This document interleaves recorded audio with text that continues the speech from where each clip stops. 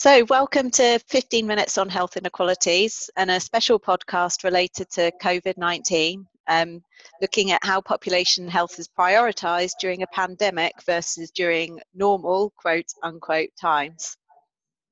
So, I'm Anna Pearce. I'm a research fellow at the MRC CSO Social and Public Health Sciences Unit at the University of Glasgow. And with me, I have... And I'm Lindsay Gray, Senior Investigator Scientist, also at the unit. And today we'll be talking to Ruth Dundas. Ruth, would you like to say a bit about yourself? Yep, hi, I'm Ruth Dundas. I'm a Senior Research Fellow also at the Social and Public Health Sciences Unit. Well, welcome, Ruth, and thank you everybody for joining us. So Ruth, could you start off by telling us a little bit about your research and specifically the research you'll be talking to us about today? Yeah, I've got a long-standing research interest in the social determinants of health and the need for upstream solutions to tackle the problem and to reduce health inequalities. Although I'm not an infectious disease epidemiologist and not even a lay one on Twitter, I was struck by the response from governments in the UK and also around the world to really immediately address the impact that COVID-19 might have on populations' health, while for the last 40 years or so, very little has been done to tackle health inequalities. And as well as contrasting responses to the two diseases, we set about contrasting the projected deaths from COVID-19 with deaths from socially patterned causes. And these were suicide, drug poisoning, and health inequalities. Yeah, so you said you contrasted government's response to the COVID-19 pandemic and health inequalities.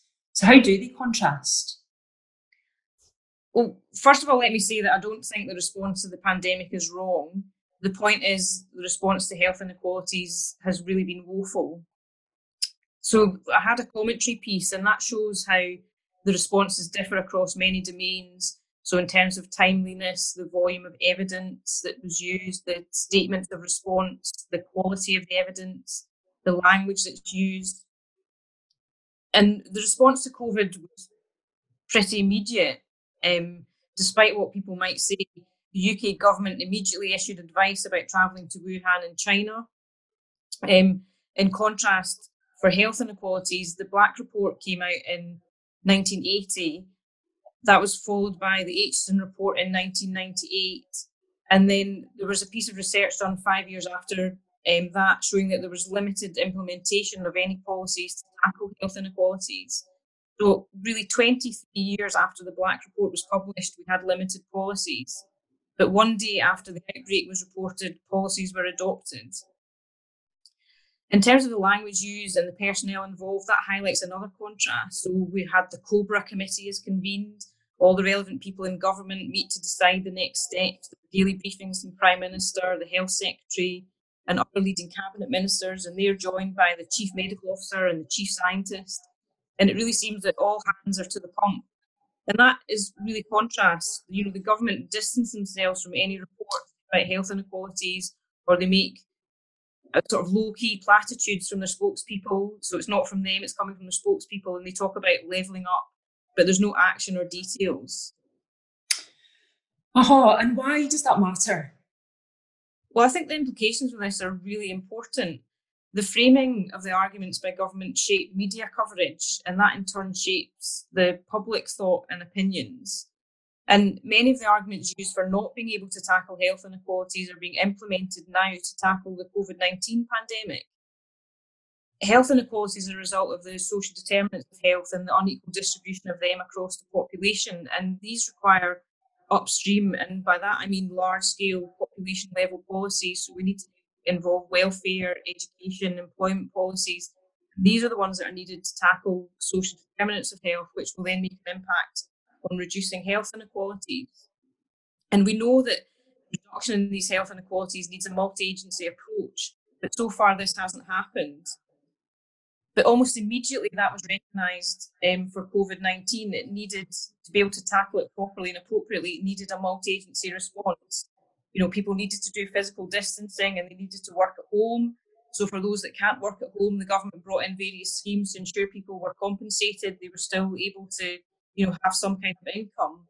And it does matter because the governments can take a multi-agency approach, and they need to, but they choose not to tackle health inequalities. Yeah, thanks, Ruth. So can you tell us a little bit more about why you decided to take a closer look at deaths due to COVID as compared to suicide, drug poisoning, and socioeconomic inequality? So how did this study come about? It was really to put the COVID-19 deaths into the context that we already know about and make contrast with deaths that are caused by these social determinants of health that we know that need a similar multi-agency response. And these are deaths that occur every year. We're hoping that the COVID problem will just be for 1 year and only contribute to deaths over a kind of shortish period of time. And we used the modelled projected deaths for COVID-19 that came from Imperial College. And they had two scenarios. They had an unmitigated pandemic where the pandemic was able to just run through the population, and a fully mitigated scenario where they used all the social distancing policies that we have in place now. And it's really, we wanted to do this to try to help decision makers understand the extent of these projected numbers of deaths from COVID-19 in the context of other causes of death. Mm-hmm. And so, in relation to other causes of death, what is an inequality-related death? Do you think that there'll be some COVID deaths that might also be attributable to inequality? Yeah, to get an inequality-related deaths, we split all the deaths into tenths of deprivation using the index of multiple deprivation for each country of the UK. So we had information from England and Wales, Scotland and Northern Ireland. And we decided that a fair way to consider inequality was to imagine that everyone should have the opportunity or the death rate of the least deprived tenth of the population. And then we defined inequality-related deaths as those deaths in excess of the rate of mortality in this least deprived tenth of the population. And we did that for each of the countries. There will undoubtedly be overlap across the causes. Most of the drug poisoning deaths will be due to inequality in that they occur more often in the more deprived tenths of the population. And again, there will be COVID-19 deaths that occur in the more deprived areas. And we used because we were using the projected deaths under different scenarios from the Imperial College model, they weren't produced by deprivation. Yeah, it would be interesting to be able to follow that up in the months to come, Ruth. So you've got your work cut out. So going back to the measure of cumulative crude number of deaths due to COVID, what were the issues in using a measure like that? Well, there are quite a few issues with this reporting of the crude number of deaths. And let's just start with the cumulative reporting part of it. This is a number that will never come down. It's going to be higher, or certainly at least as high as the total of the day before. So that tackles the kind of cumulative part of the reporting. The next problem is the crude number of deaths.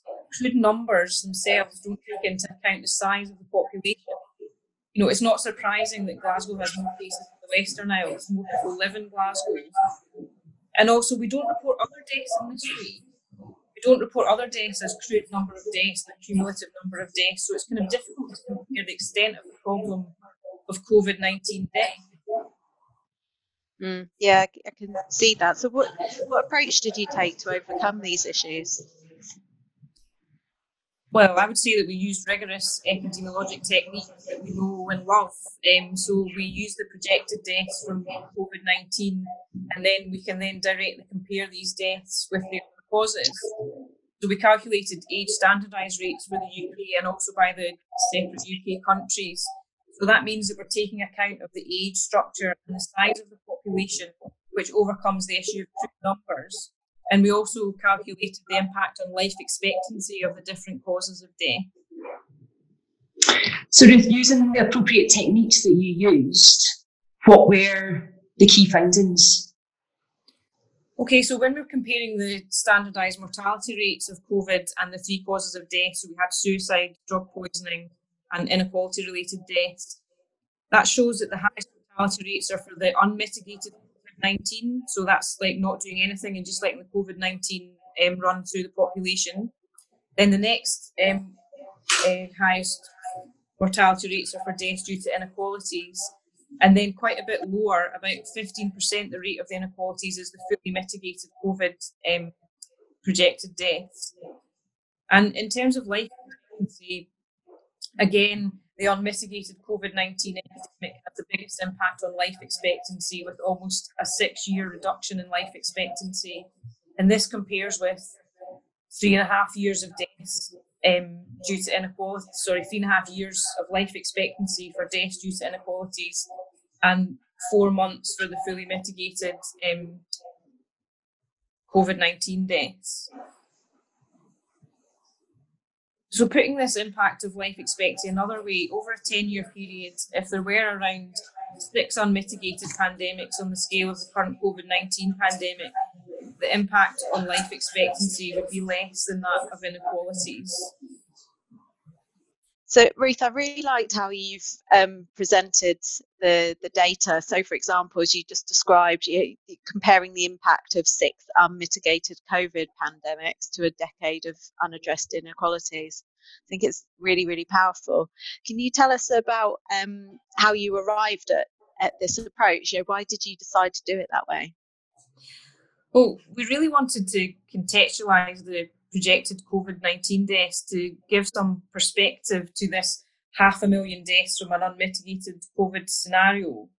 We tend to think of pandemics like this coming around every 100 years or so. So we had the flu epidemic in 1918, and now we've got this in 2020.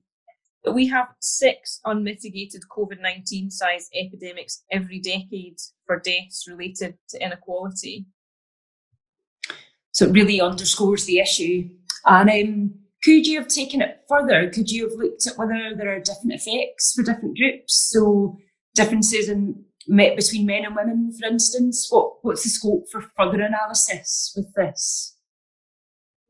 We are able to examine the different effects by sex for the deaths due to drug poisoning, suicide and inequalities. But the Imperial College model that we're using, they only produce results for the overall population and not disaggregated by sex. So we're using the projected COVID-19 deaths, not actual COVID-19 deaths. There is some evidence that men have higher mortality rates than women from COVID, and so there might be implications for the impact on life expectancy for men. As I just said, we use the model deaths, but this analysis can obviously be repeated at the end of the epidemic when we really know the true extent of deaths due to COVID-19, but that probably won't be able to be done until this time next year, at least. So watch this space. So, Ruth, for the moment, what are the implications of your findings? What are your big messages for policymakers? What we really wanted to highlight is the policy response to any public health challenge should match the mortality risk. In the paper, we've shown that the long-term life expectancy impact of inequalities is substantially greater than even an unmitigated COVID-19 pandemic, because the problem of inequalities is ongoing. And at current levels of policy response, it's really not going to diminish soon.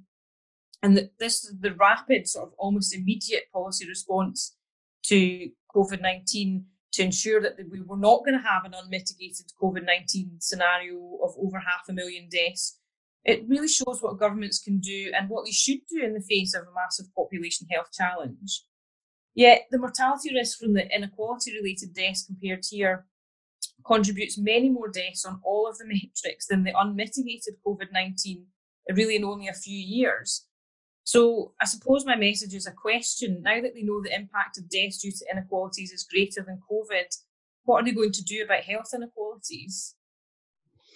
Okay, so when you say policy responses should match the mortality challenge, do you mean that the response to COVID is too great, or that the response to inequalities, for example, has not been sufficient? I did say earlier that I don't think the response to COVID-19 is too great. I think the point is the response to health inequalities is, how did you delicately put it, Lindsay? It's not sufficient. The challenge from health inequalities is at least as important as the COVID-19 challenge, and so it really needs a similar urgency and a seriousness of response. Yeah. And so, in your opinion, Ruth, how do you think we've arrived at this point? I think it is to do with the kind of different infectiousness, if that's a word, of the two diseases that we're looking at here. So health inequalities have been around for a long time, so there's not the same urgent need to do something immediately. It's not infectious in the same way as COVID-19. And I suppose linked to that is the perception of who catches the disease. So perhaps the more affluent among us see that there's a real risk of them or their family and friends getting COVID-19, but they're unlikely to catch poverty, which can lead to then these deaths and diseases of despair. Okay. So just drawn to an end, we do like to finish these podcasts by asking, what are the implications for health inequalities?